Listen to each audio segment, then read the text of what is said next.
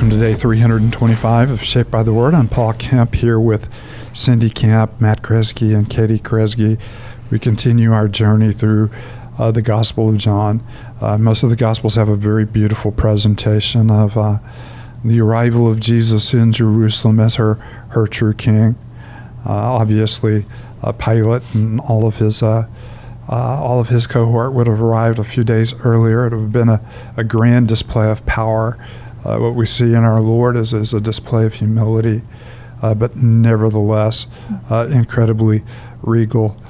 So we move, from Jesus going back into the wilderness and to, waiting for the appropriate time to him coming into Jerusalem to be hailed as and recognized as Jerusalem's true king.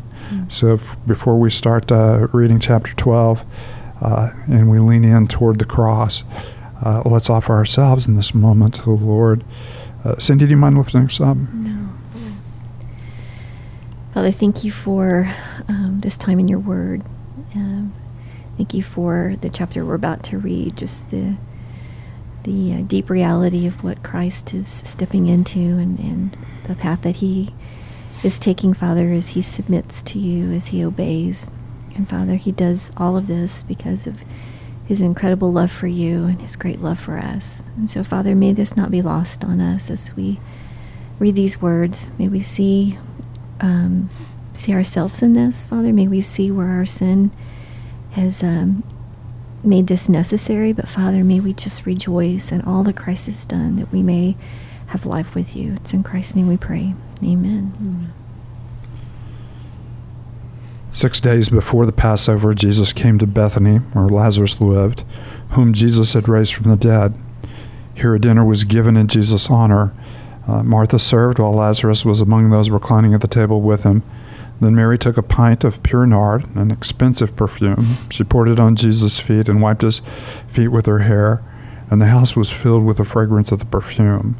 But one of his disciples, Judas Iscariot, who was later to betray him, objected, "Why wasn't this perfume sold and the money given to the poor?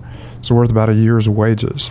He did not say this because he cared about the poor, but because he was a thief, the keeper of the money bag, and he used to help himself to what was put into it.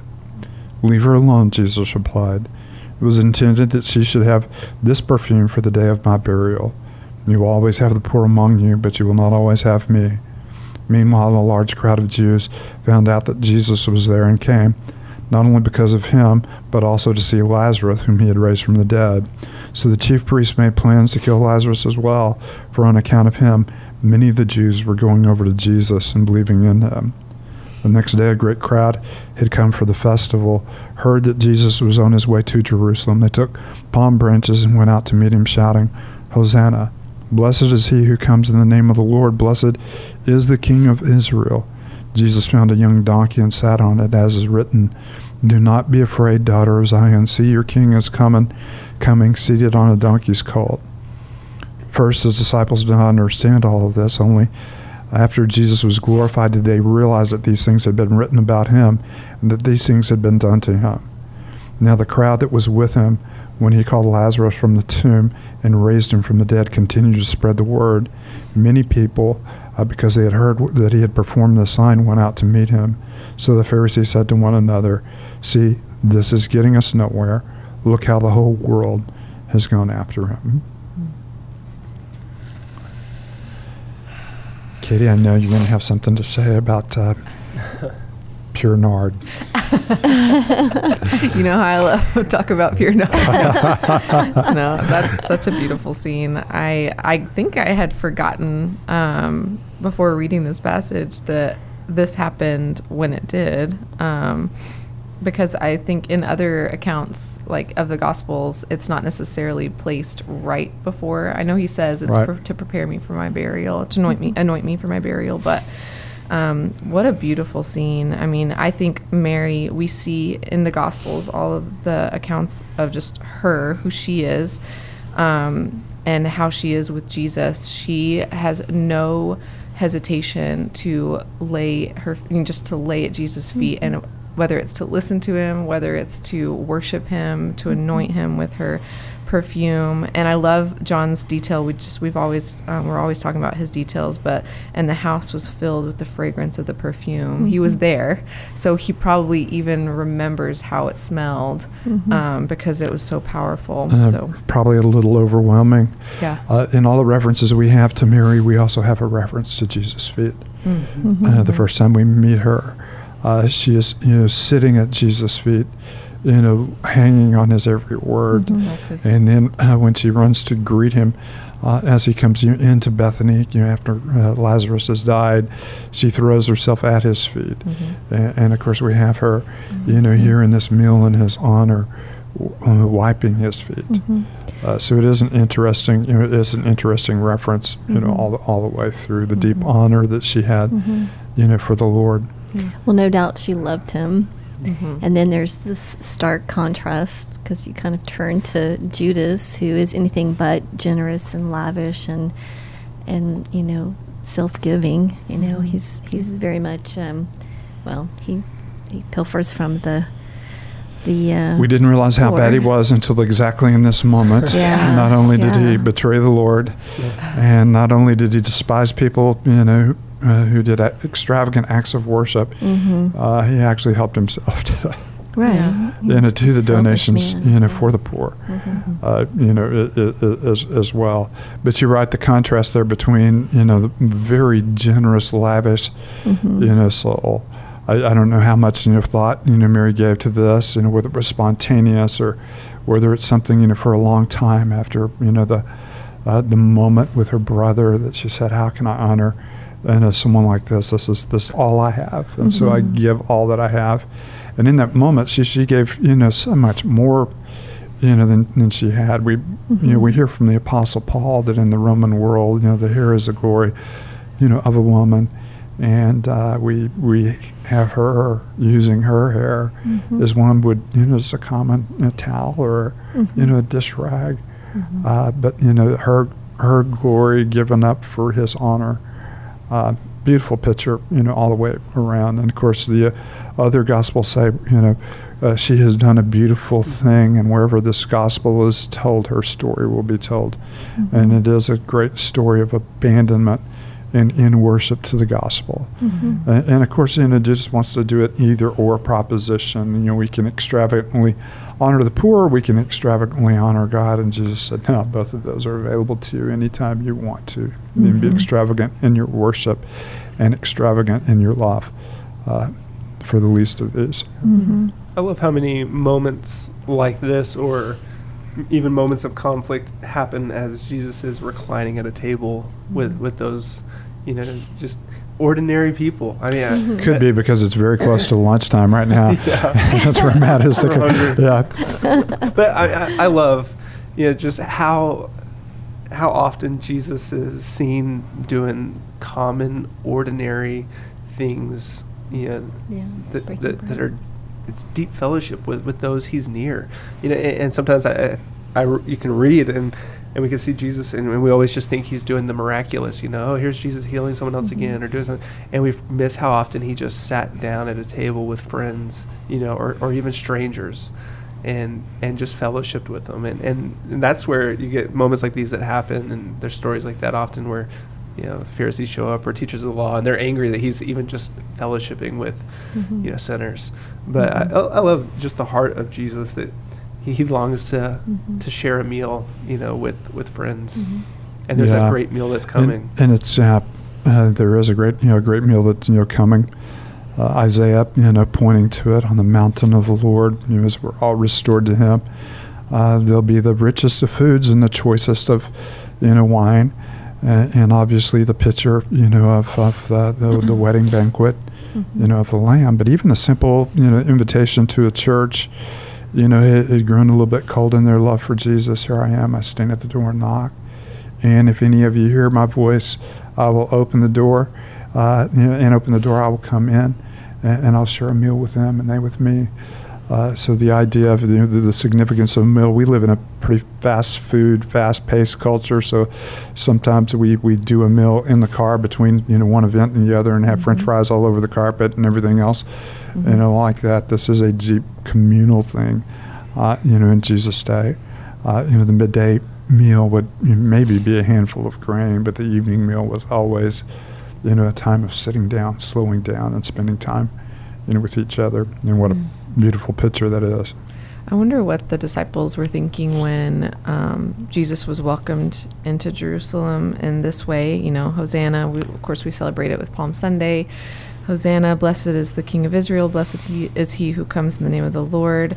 And part of me, John says that the disciples at first didn't understand what was going on until Jesus was glorified, and then they kind of connected the dots a little bit. But in that moment, I wonder what they were thinking. This is happening. I think maybe they were finally he's going to overthrow. This is happening. This is it. No, it's hard to know exactly what they were thinking. They may have even thought at first, this is a little bit underwhelming. And here's a donkey and here's a few peasants. Yeah, that's true. But what was overwhelming is where they went. The things that came out of their mouths. And of course, you have in the other Gospels the Pharisees saying, you tell these children to be quiet. They have no idea what they're saying. And Jesus said, from the mouths of babes, so these are coronation hymns. Yeah. Every one of these are psalms that are looking forward to the coronation of the king, and obviously this is going to be vastly different than the expectations that you have. In some of the more grand passages of Isaiah and Jeremiah, because he is coming in, not as a victorious king and the conqueror the way that we would imagine, but as one who humbled himself to conquer an even greater enemy, than the enemy of Rome. So it's both overwhelming and underwhelming. But when they look back at that moment and they go, "Oh my goodness," Mary did prepare him for his burial, and the audience did prepare him for his coronation. And so you have some beautiful moves there. And they did it without even realizing it, but it was all a part of God's plan. Yeah. I love it. That's good. They did it having one idea in mind. They know what it meant to be king. Yeah. And of course, God had another idea in mind as a king who would lay down his life for his friends. And I don't want to get too ahead of ourselves, because when has that ever stopped you? It doesn't stop me. Yeah. You're right. But we are seeing this is the beginning of the Passover. We're preparing for Passover, and we'll talk about that more as we get closer to his crucifixion. But there's just this, this climax that is arising, as it should. There's Passover is coming, where there's a sacrifice of the lamb on behalf of the people. And so that's something that it's like tensions are arising with the Pharisees and with the Jews. And then there's also this idea that there is a sacrifice coming, which is pretty cool. Well, you see them starting to kind of to grasp. They're getting frustrated. Verse 19 says, "This is getting us nowhere." The whole world's coming to him, and you just feel it's a little dramatic, but you're sensing just the helplessness that these guys are starting to feel towards Jesus. And too, you can't help but read this and think, and yet, how are you missing what's unfolding? All these scriptures that just got quoted, the scenes that are happening, everyone's missing it. The disciples don't understand, the Pharisees don't understand. And yet, it's, you almost just kind of break for these guys, this is it. This is what you've been waiting for, and you're missing it. No, what excuse me, what they should have been saying is that this is finally moving the story forward. Yeah. We've waited 400 years for this, and it is, finally happening, and God is showing up in a powerful way, a humble way, a way that, reflects everything that is written in the scripture, and instead they're getting in the way of the story. And many times that's what happens, for us whenever we decide to move the story along in our way and in our timing, rather than realizing who he is in simply receiving him and honoring him, as King. So it is a beautiful passage. Katie, why don't you close us with a word of prayer? Sounds good. Heavenly Father, thank you for the heart that you have towards your people. Thank you for how you've shown your heart to us in such a loving and gracious way. And thank you for your word that we get to read about these things that took place so long ago, but that have ramifications for us now and forever. Lord, when we see and kind of get frustrated with the Pharisees as we read, would you help us to see ourselves and how we miss it so much of the time, and how we need your grace to get it. We need your Spirit to show us these things. And Lord, would you help us to be open to what you have to show us. And as we just read more and more and get closer to John's account of the crucifixion, God, would you prepare our hearts for that? And would you continue to do a work in us and shape our hearts? And it's in Christ's name we pray. Amen.